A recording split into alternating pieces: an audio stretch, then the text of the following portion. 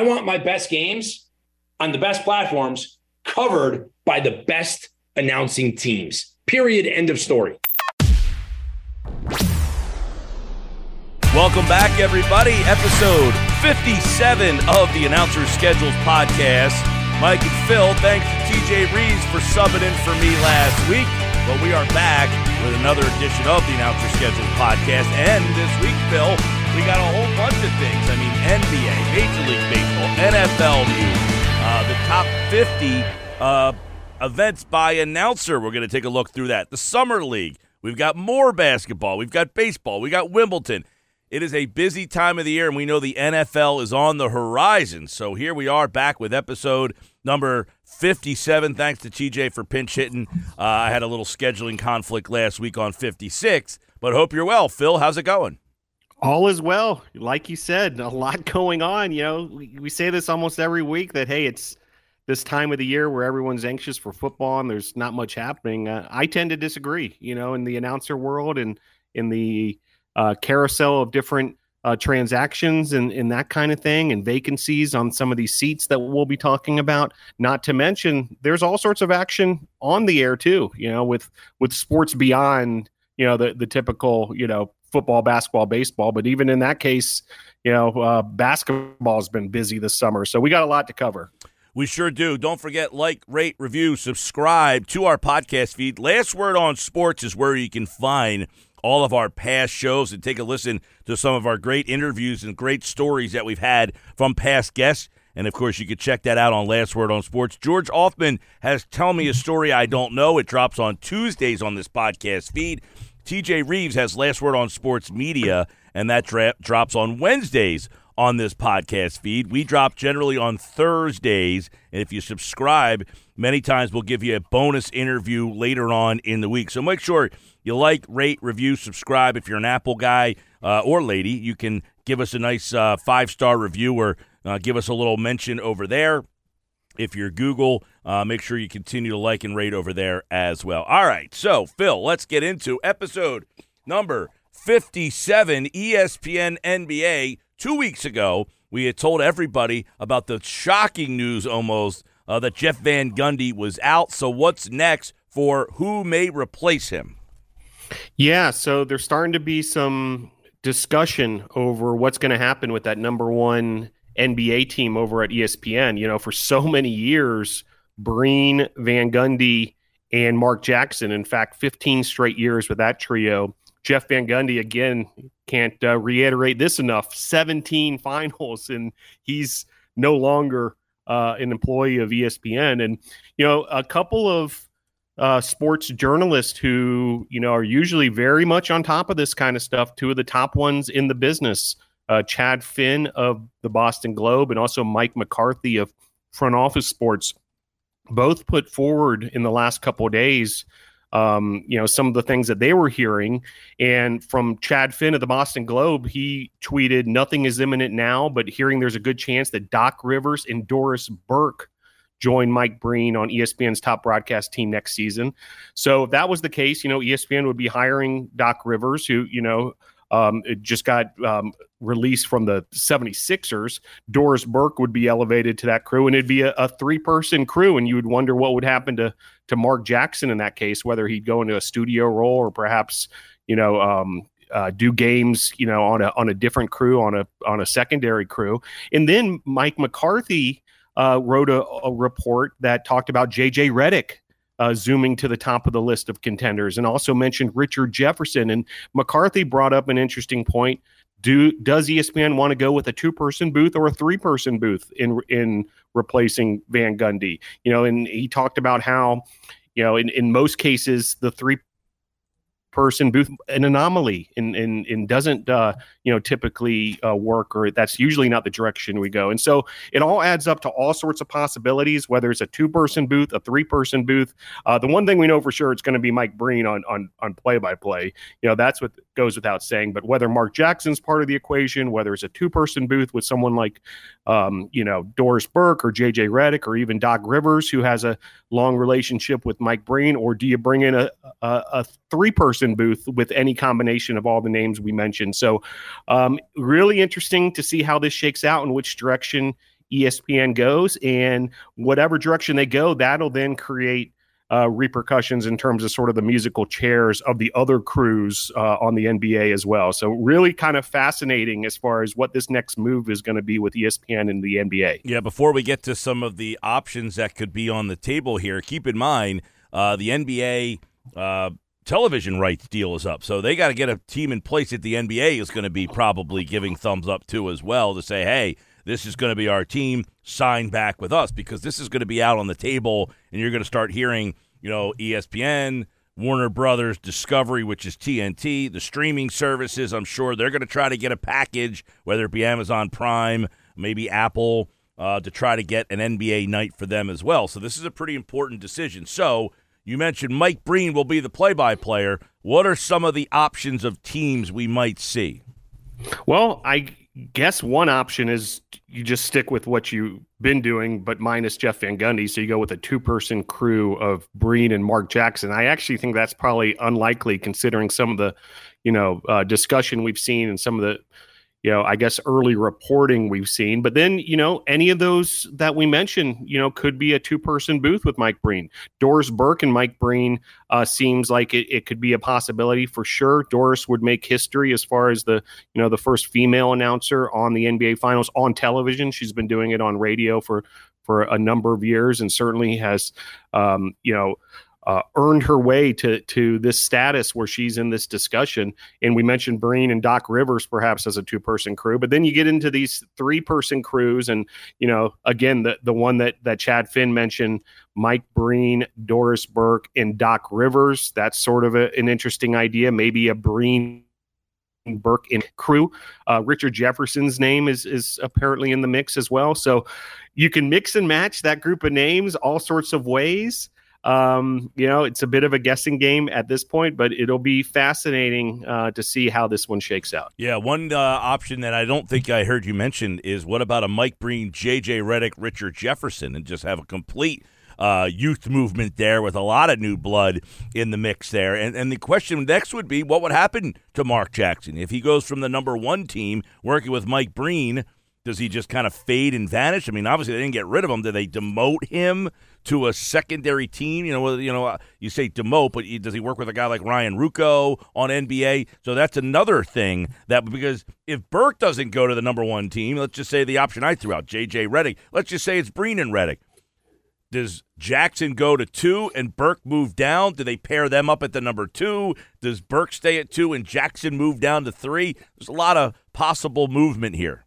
Well, and there's also the studio possibility for a Mark Jackson. Remember, Jalen Rose was part of the layoffs as well, who was part of that studio team. So maybe that's where Jackson ends up. But it is kind of interesting that, they're making this big shakeup with one of the most successful booths in sports television history, yet Jackson's still in the fold, but Van Gundy's gone.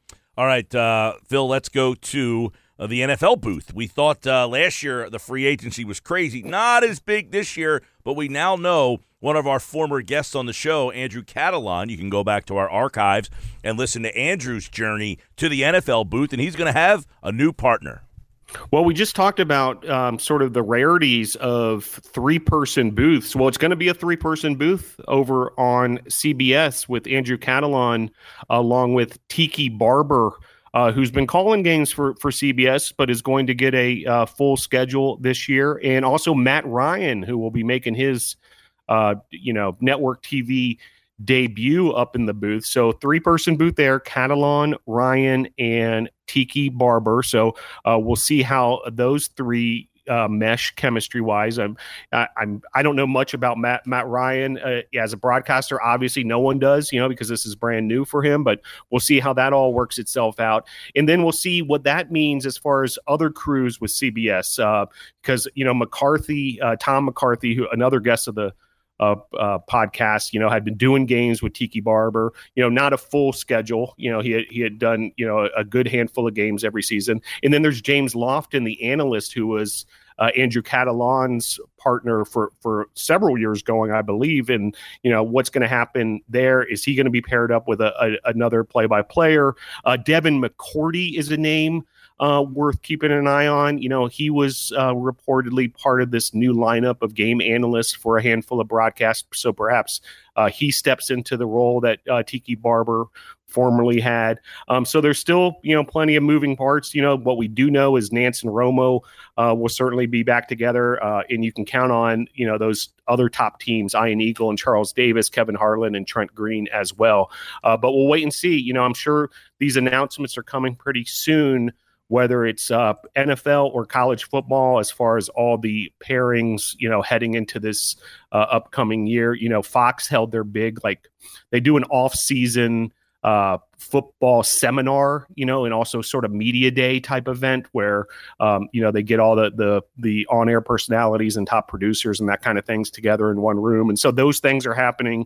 And so these announcements are right around the corner for all the networks and their football coverage, I'm sure. All right. Obviously, Tiki Barber, as you mentioned, Matt Ryan, the three-man booth, I don't mind as much, but I always wonder, Phil, why when they do a three-man booth, why wouldn't one guy be an offensive player, the other guy be a defensive player, so you can get both perspectives on plays? You go with a running back and a quarterback, you're giving me two offensive perspectives. Not that they don't know and understand what they're explaining, but I always wondered why, you get a guy like a defensive back, Louis Riddick, or I really enjoyed, his name just blanked, the guy who was with Fox, very controversial when they put him on. Taqib Talib. Yep. Yeah. I really enjoyed him. I thought he did a really good job giving you a perspective from the secondary. You don't hear secondary guys talk about, in a league that's all passing, give me the perspective of a corner or a safety. Give me that perspective. I'm hearing a quarterback and a running back in the same broadcast booth. I don't mind having a running back or a quarterback, but if you're going to have a three-man booth, how about the quarterback? What am I looking at? And then the other analyst saying, well, as a defensive player, this is what I'm looking at on that play. I always wondered why the producers who put these groups together never quite thought like that. I think it's a great point, Mike, and because I think it would also add to sort of the flow of the broadcast quite a bit more where, I haven't been in that many three-man booths, as a statistician to really see how they shake themselves out. I've been on a few on the baseball side, I guess, but I'm trying to think of any on the football side, and I don't know if I have. But you wonder. The one would be the Monday Night Football booth, which was Greasy and Riddick, were a defensive back and a quarterback. Yeah, that would be a great example. And so, the idea is who talks when on a three-man booth. And so, if you have a defensive player and an offensive player, that might help as far as that sort of flow of things. Back to this case, Catalan, Ryan, and Barber, what's interesting here is this is Ryan's debut as an analyst. And, is the thinking, let's get him in a three-man booth alongside a veteran broadcaster like Tiki Barber, who's very used to being on camera, who's been around in a lot of different settings and that kind of thing. And will that help, Ryan get up to speed quicker? Or playing devil's advocate, is this more difficult for a newcomer to be in a three-man booth as your first foray into broadcasting versus being in a two-person booth where, you don't have to wonder, oh, am I up to talk next here or is it Tiki's turn? It's a good point. And Barber's does some radio too with our buddy TJ Reeves. They do some college football for Compass Media. So you're doing radio, you're doing college, you're doing the NFL. I wonder how that's scheduled. Plus, he's doing Monday through Friday radio as well. So he's got a very busy schedule. Tiki Barber. All right.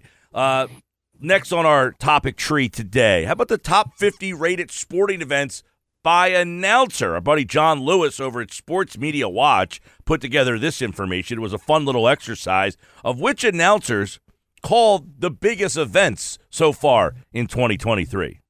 Yeah, so our buddy John Lewis over at Sports Media Watch compiled the data and put together what were the top 50 rated sporting events of 2023 so far, from January 1st until, right where we are now, the middle of July. And so, I put pen to paper and figured out, how this matches up with the actual announcers and what announcers are actually calling the games with the highest ratings and that kind of thing, which you could kind of look at as a way to view their value in a lot of ways. And, no surprise on the play-by-play side, Jim Nantz, called 10 of the 50 top-rated sporting events so far this year have been called by Jim Nantz. Another 10 by Mike Breen, all those NBA finals games, a bunch of conference finals, some other playoff games.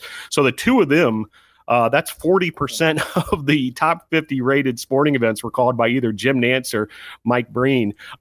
Kevin Burkhardt, Mike Tirico also include his, anchor work with Kentucky Derby, each called 5.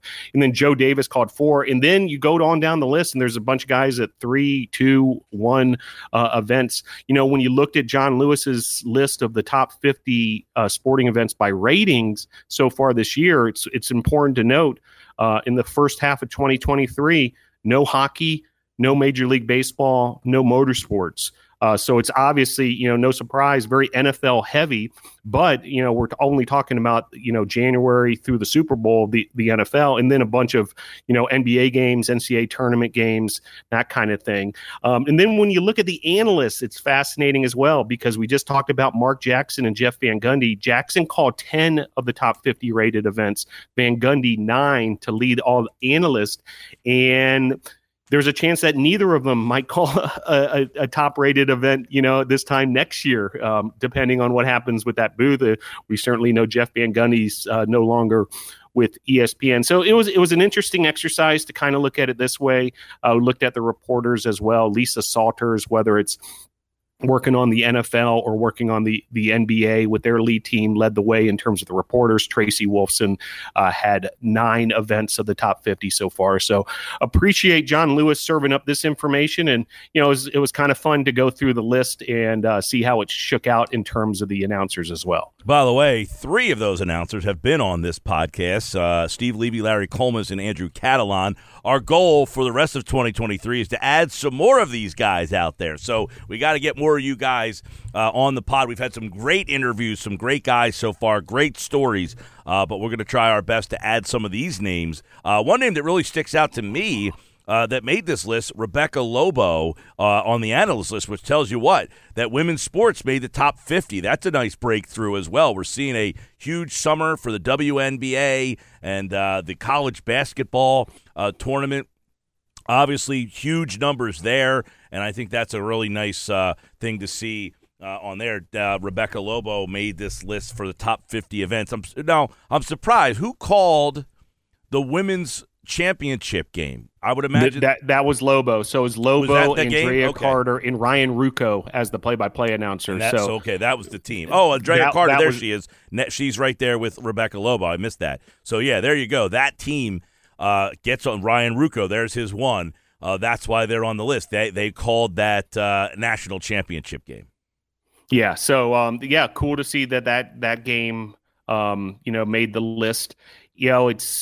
We'll see what happens with the rest of 2023. Obviously, the NFL dominates lists like this. And when John Lewis puts out the top 50 for the entire year come December, we can look at it again and we'll see.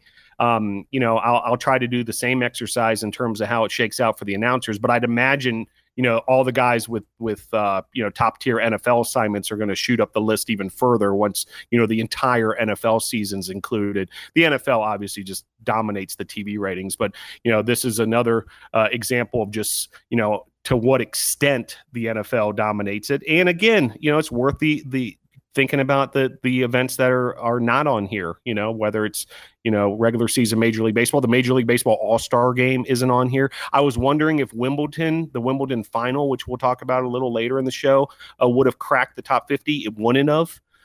So kind of interesting, just what it takes to crack the top 50 of the top rated sporting events when the NFL dominates just so much of it. All right.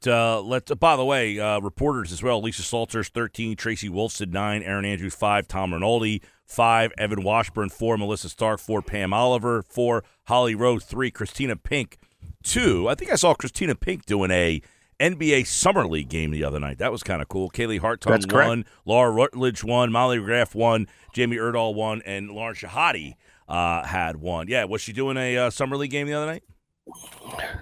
Christina Pink, she was. In fact, a ton of announcers were doing summer league games. There was it's kind of wild how many were out in Vegas. It was Greg Anthony was the analyst. I don't know the woman's name who was doing the play-by-play, but it was a new voice I had not recognized before. And you know what's interesting? I saw just on the broadcaster front. I don't know where these games were broadcast, but I did see the Sixers must have done games somewhere for their summer league teams. Matt Murphy does the G League. Matt Murphy, I believe, is his name. Does the Sixers G League team, the Bluecoats, and I saw the girl Laura Rosen. She is like in their social media department. She put out a tweet saying that she got her first chance to do the analyst work. So they must have done them maybe on their website or something, the G League games. So, yeah, a lot of people getting an opportunity for some reps there. Yeah, I was taking a look at, because we're tweeting out the announcer pairings, and want to thank Daniel Ornsby, who I gave a lot of hat tips to, throughout this process, because he was keeping an eye on, especially over on NBA TV. But we added them all up, and in that stretch of games in Las Vegas, which were just over a week or so of a run there that ended with the finals the other night with Mark Jones on the call, 42 different announcers got reps either on ESPN or NBA TV. Just an incredible number. Yeah. You would think they'd assign maybe 2 or 3 crews and, hey guys, have at it, split it, so you kind of wonder, what the rationale is. Is this some sort of like postseason reward of sorts? I remember, when I was doing a bunch of college football way back in the day, like, that would sort of be the case with a lot of the bowl games and the bowl assignments and that kind of stuff. Is it that? Is it just the idea of maybe getting some different crews up and testing the waters with some different names and that kind of thing? But it was kind of staggering as far as how many different announcers were calling NBA Summer League action. 19 different announcers across ESPN's platform and 23 different announcers on NBA TV in all sorts of combinations when it comes to different, analysts and play-by-players and that kind of thing. So kind of just fascinating, how much from an announcer standpoint activity was happening over there in Las Vegas during those NBA Summer League games. Yeah, so here's the tweet from Lauren Rosen, who works in the Sixers in some capacity. She is a team reporter for the website, all right? So she does Sixers.com. I think she does a podcast for their website. Their website does a lot of stuff over there. But in the tweet, she said, first reps as color analyst, Matt Murphy, thanks for leading me through it. So Matt Murphy is the gentleman. He does the Bluecoats, which is their G League team. And D. Lynham generally does the games with him, and those games are on YouTube on the NBA G League website. I actually know the production company, BFA Sports, produces those games. So I don't know where those games were being broadcast at the Sixers Summer League game, but I just happened to stumble across her tweet there. Now, Matt, he has done some fill-in on the radio when Tom McGinnis goes to television when our past guests of the podcast, Kate Scott, had some football games her first year. McGinnis would go to television, and Matt Murphy would go to the radio side. So there you go, a little tangled web of stuff for Summer League basketball. Now, Summer League recap, as you mentioned, ESPN, all those different names. But some of those names, Mark Kessinger, who's been on the show, Mark Jones, who's been on the show, these are some guys that you'll hear doing playoff games. Yeah, so it ranged from guys who, are household names, Beth Mowins, with a bunch of games as well. Sean Kelly, who we, got to see on the TV side, who, like Mark Kessinger, does a ton of ESPN radio still. Kelly, also the voice of the Florida Gators now. On the analyst side, a lot of familiar names too. We talked about JJ Redick. He did the semis in the finals along with former guest of the podcast just a couple weeks ago, George Sedano. He was the reporter. But then, as you mentioned, there were some opportunities for some new blood, to get some experience during these NBA Summer League games. Stephanie White, who typically does women's basketball and actually is an executive in the WNBA now, I believe, as well. She did some analyst work for ESPN. And then over on NBA TV, you got to see Stephanie Reddy, who is typically a reporter do play-by-play for a couple of the games. Also, Angel Gray, who's usually on the women's basketball side, doing some play-by-play as well. And then on the analyst side, I hadn't seen or heard much of former NBA player Sam Mitchell, for instance. If you remember that name, going way back to the Indiana Pacers of like the 90s, he was doing some analyst work and even some fresh faces when it came to the reporter side of things. Again, on the national level, at least, names like Gianna Hearn and so forth. So really kind of fascinating. I just like, I'm kind of curious, from the, management standpoint, what the rationale was using this many announcers out there in Vegas. We don't know, but good to see a lot of people getting a lot of reps out there. How about more basketball? The Big Three is on CBS. This is Ice Cube's league, and some familiar names calling these games. Yeah, who would have thought, the NBA Finals ends and there's just nonstop basketball throughout the summer, to keep all these crews busy. But Ed Cohen handling some of the play-by-play over on CBS for the Big Three. Folks may know him from New York Knicks radio play-by-play. And then analysts, familiar names like Jim Jackson and Avery Johnson as well on that Big Three on CBS. I must say, I've maybe caught 2 or 3 minutes of it, Mike. I can't say I've watched much of the Big Three, but it's interesting that it's on the big CBS channel. It's on the big network. So I'm sure it brings some sort of ratings or advertising clout or what have you. But more opportunities for announcers on 3-on-3 basketball. Yeah, I actually watched a little bit the one year because Allen Iverson was playing in a couple games there, so I did check in on that. Also, TBT, more basketball. Yeah, TBT, the basketball tournament. This is the 10th year of this event. It's a pretty successful tournament that ESPN gives a lot of coverage across all their networks. A buddy of mine, Eric Collins, who I get to work college football with every fall. He's going to be the play-by-play announcer for the semis and the finals and some of the games throughout. So excited to see Eric on the call over on ESPN for TBT. His partner will be Fran Fraschilla for those games. But once again, because of the scope of this tournament, which is actually at a lot of different locations, a bunch of different opportunities for announcers. So we'll keep an eye on that as well. And by the way, Ashley Sham Ahmadi, who works with Eric Collins on the Charlotte Hornets broadcast as the reporter, she's going to be the reporter for a bunch of these games as well, including the semis and the finals. Yeah, I see Matt Martucci, who used to work with me here. I actually worked with Matt. He does the St. Joe's Wildcats men's basketball. He got to start here in Atlantic City doing the Atlantic City Surf Independent League baseball game. So there you go. There's a little announcer news from the TBT. Matt Martucci, if you're listening, he lives down in the area from time to time. All right, let's go to baseball. Some names that you're certainly familiar with. Joe Davis, A.J. Przinsky, a lot of baseball coming up, but they had a nice call on the Dodgers-Mets game the other day. Yeah, it's interesting to document the Mets season, and in this case, it came across, national television on the Fox broadcast. Sort of an interesting, side note here. Joe Davis had the Dodgers Mets call. We've talked about this before. Joe is the voice of the Dodgers on the television side, and in this case, he had the opportunity to call the Dodgers from the network standpoint.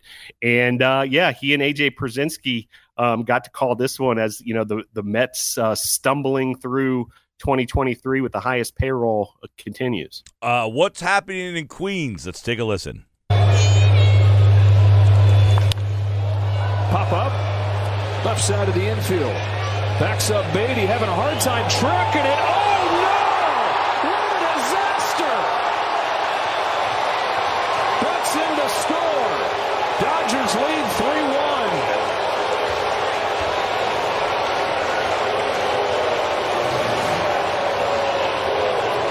As soon as this ball went up, it was trouble.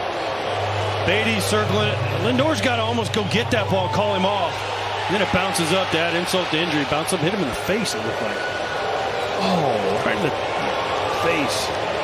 The 2023 Mets. Oh. Joe Davis, A.J. Przinsky, the 2023 Mets. He says, what a disaster. They've been a disaster. It kind of warms my heart. Yeah, yeah, no doubt. And the Mets broadcast team of Gary Cohen and Keith Hernandez and Ron Darling have had some moments, documenting this season as well. AJ Pierzynski, this was a big opportunity for him, getting the number one Fox MLB game this past Saturday night, that Dodgers Mets game with Joe Davis. Reason why John Smoltz was out in Lake Tahoe at that celebrity golf tournament. So Pierzynski got the bump up due to Smoltz playing golf out in the mountains. A couple Apple TV games on Friday, an early game, a little 2:20 Eastern time for that Cardinals-Cubs game, and Apple's jumping on that one. Kind of an interesting pick. Yeah, you got to love daytime games at Wrigley Park and Alex Wrigley Faust. Field. Don't let the Cubs fans come after you with that one there. Oh, did I say Wrigley Park? Holy smokes. You did. I wanted to save you. We're taping a little earlier, Mike, than I'm used to. So still getting some cobwebs out from the sleep last night. But Wrigley Field, Alex Faust, daytime at Wrigley Field, the way it was kind of meant to be if you go back to those, WGN games way back when. And, Alex Faust continues to get, these assignments on Friday nights, as does Wayne Randazzo, who we've talked about before, is having a heck of a season as the Angels voice. What a year to come on as the voice of the Angels with all the highlights over there in Anaheim. But he and his crew will have Padres Tigers later in the night on Friday night on Apple TV Plus. Yes, Wrigley Field. By the way, the Phillies played the first night game ever at Wrigley Field, and it was rain shortened. The game got rained out. Phil Bradley, I believe, was the first batter. He was the Phillies left fielder at the time. And, that was the first game there. Phillies-Cubs, 1988 game was rained out after 3.5 innings. So, unofficially, the Phillies were the first game there. First game was the Mets, actually, the next day. So, there you go. No lights for all those years. 1988 was when they finally put lights in at Wrigley Field. You got a lot of baseball this weekend. ESPN Radio, you got the Mets and Red Sox. That's our buddy Sean Kelly and Doug Glanville. I have to get Doug on the podcast. I know Doug pretty well. Love to get Doug on the podcast here.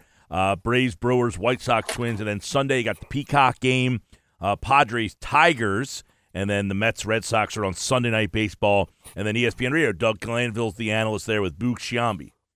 Yeah, and Glanville was actually on with George Offman this week too, so encourage listeners to check him out. With his Chicago ties there, and we're getting into the heart of baseball season. You feel like there's a little bit of momentum coming off the All-Star break, and we'll continue to watch the action. Hey, more Mets on national TV this weekend. So we'll see if they provide any more folly for the announcers. Now, for the people listening, you can't see us, but Phil can see me. I have a University of Penn T-shirt on right now, which is the alma mater of Doug Glanville. There you go. Doug Glanville, by the way, played for the Phillies and the Cubs, so he does have some Chicago ties, but that's how I know Doug. He played for the Phillies. He's been on my radio show many times. He played baseball at the University of Penn. Great guy to talk baseball with, but also about his journey to the booth. Pretty cool guy. So we'll have to try to get Doug on here. If you missed him on George Offman, Tell Me a Story I Don't Know, it's on this podcast feed, Last Word on Sports. Check that out. How about Wimbledon? It takes over your TV for 2 weeks, but the final for the women and the men, Saturday and Sunday, 2 epic events. Yeah, outstanding events. The women's final, Chris Fowler on the play-by-play, Chrissy Everett on the work as the analyst with that, underdog first-time winner there. And then, just a classic matchup, Djokovic versus Alcaraz on Sunday. This baby lasted 4 hours and 42 minutes, third longest final in Wimbledon history. So just a hat tip to the crew, not just the announcers, but the production crew for, their effort. That's a long event, by any measure, as far as keeping the intensity and the action going and bringing all the pictures and the sounds to the folks. But Chris Fowler, John McEnroe, and Patrick McEnroe, the 3-person booth for the men's final. We talked a little bit on the show last week when I was on with TJ about the bunker where the broadcasts take place from at center court at Wimbledon and how tight those quarters are. It's tight with 2 announcers and a researcher typically, but when you put in 3 in there, granted 2 of them are brothers and have probably been used to sitting close to each other throughout their whole life. But Fowler had a funny point when he was taking viewers through the bunker a couple years ago on social media. He said, hygiene is at a premium as well when you're in those tight of quarters. So, hey, hats off to Fowler and the McEnroe brothers. Another great broadcast on Sunday. From the bunkers to the towers over at the Open Championship, NBC presents this weekend on NBC USA Network and Peacock. It'll be Mike Tirico, your host, and then a plethora of voices you will hear throughout the 151st Open.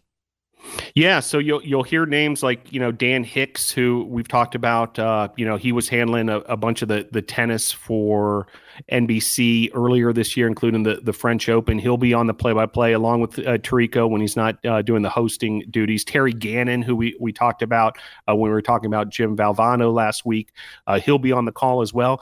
But kind of the big news as far as this broadcast and the broadcast team is Nick Faldo making a return. Of course, he retired, from broadcasting last year, but he's kind of doing a one-off here with the Open Championship, back in, the United Kingdom. So it'll be interesting to see Faldo back in the mix. He's not going to be like the primary guy. From what I've read, Paul Azinger is in that role, but he's going to be sliding in from time to time throughout the broadcast. And, maybe, it's tough, maybe retirement, he just got kind of antsy and he wanted to get back after it and do another event. But always interesting to watch the Open Championship and, how that all breaks down. And then one last note, Trey Wingo, who's a name, I hadn't seen come across the wire for quite some time and all the comings and goings of analysts.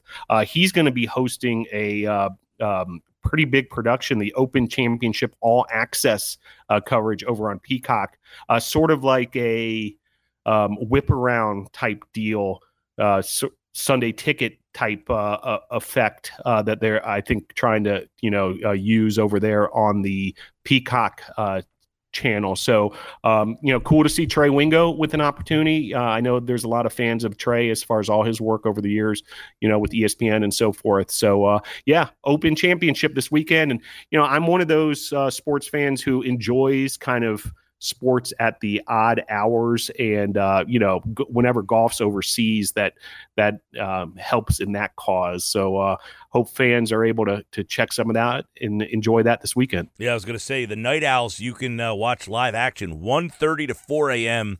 on Peacock on Thursday and Friday, 4 a.m. to 3 o'clock on the USA Network on Thursday and Friday, from 5 to 7 a.m. on the USA Network on Saturday, from 4 to 7 a.m. on USA Network on Sunday for the finals, and then it moves over to NBC and Peacock from 7 a.m. to the final on Saturday and Sunday. So, yes, early mornings and overnights with the live coverage of this year's Open Championship. Let's go to the World Cup. The Women's World Cup begins this Thursday, and, this is going to be huge. The Fox announcers, the FIFA Women's World Cup. We actually spoke to one of those announcers recently on the Announcer Schedules podcast. That was Kate Scott. You can go back and listen to that interview and hear how elated she was to be selected for this. But they're going to roll out the red carpet here.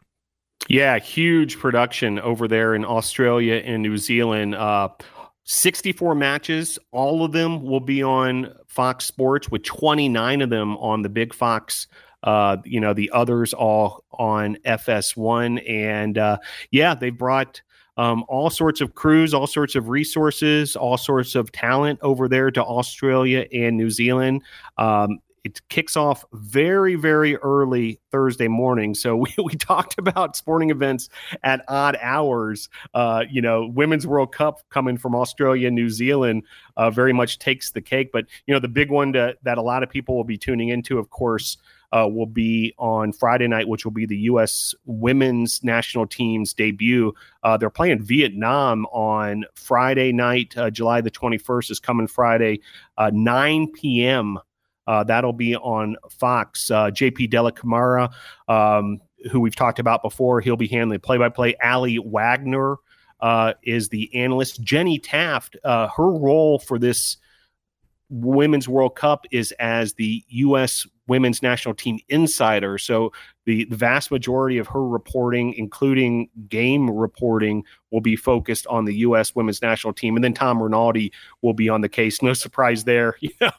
He's like a magnet to events like this. But all sorts of games, all sorts of hours of the day, all sorts of announcers to keep an eye on. Also, Chris Felica, part of this crew as well. Rob Stone as the studio host. So hope folks are able to take in some of the Women's World Cup, a big event that happens obviously just once every 4 years. Yes, it's launching on Thursday. So, of course, the Women's World Cup will be a big part of the Fox lineup for the next couple of weeks. Here, Tour de France is having its final stage on Sunday.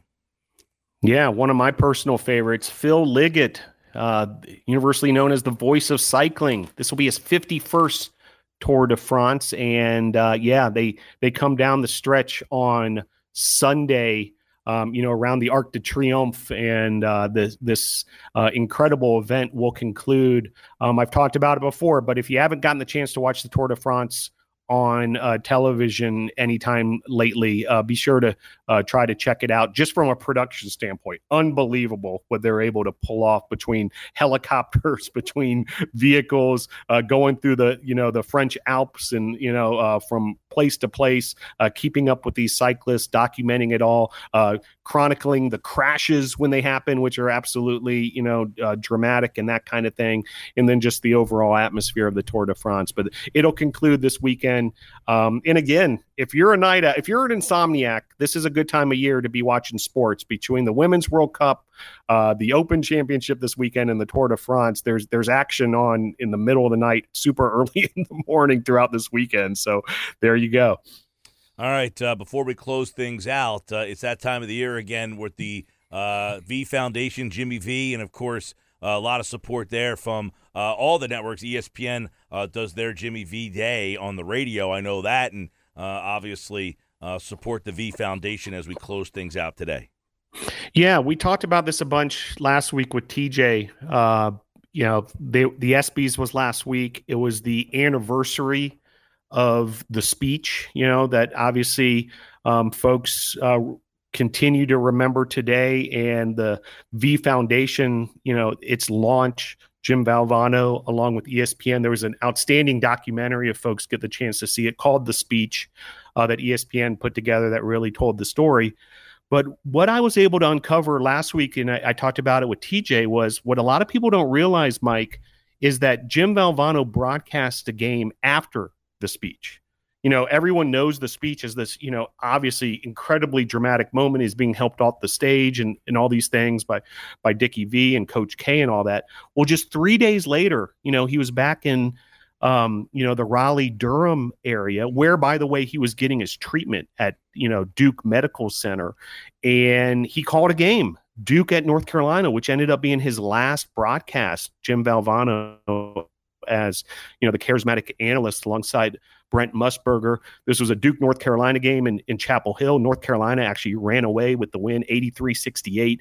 And Valvano at the end of the game, kind of kidded about how he gave sort of a jab at Duke and hey, I'm relying on these doctors at the Duke Medical Center, and yet, UNC blows out Duke in this one. So it was kind of, fun to see, just his levity and his, sort of just energy and perspective, despite, obviously, facing this, incredible illness.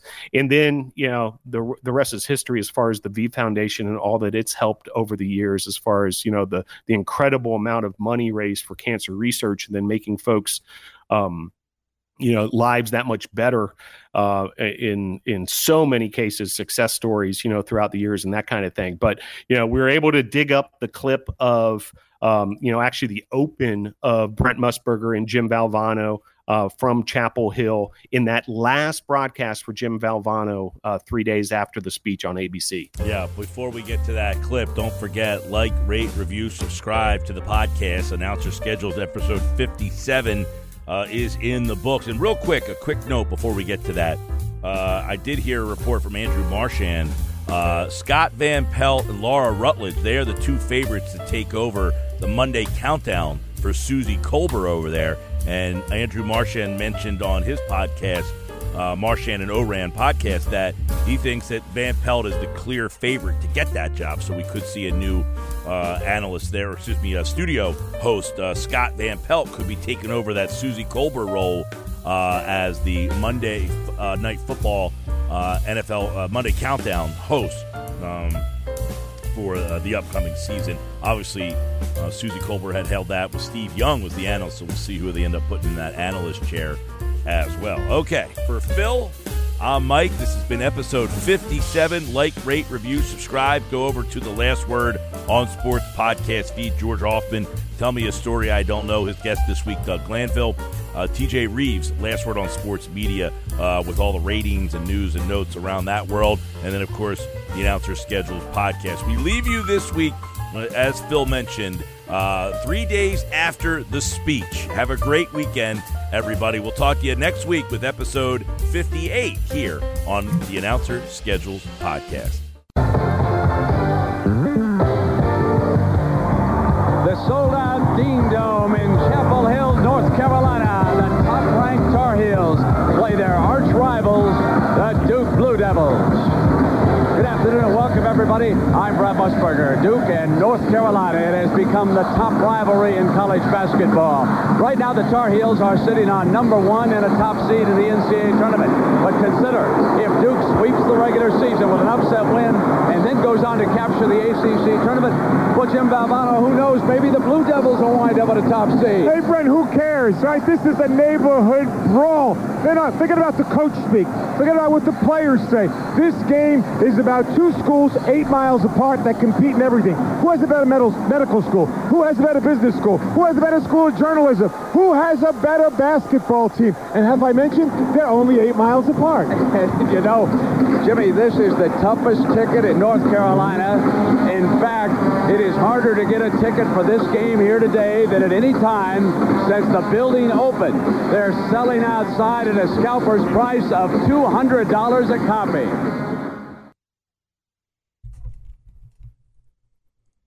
What's so special about Hero Bread's soft, fluffy, and delicious breads, buns, and tortillas?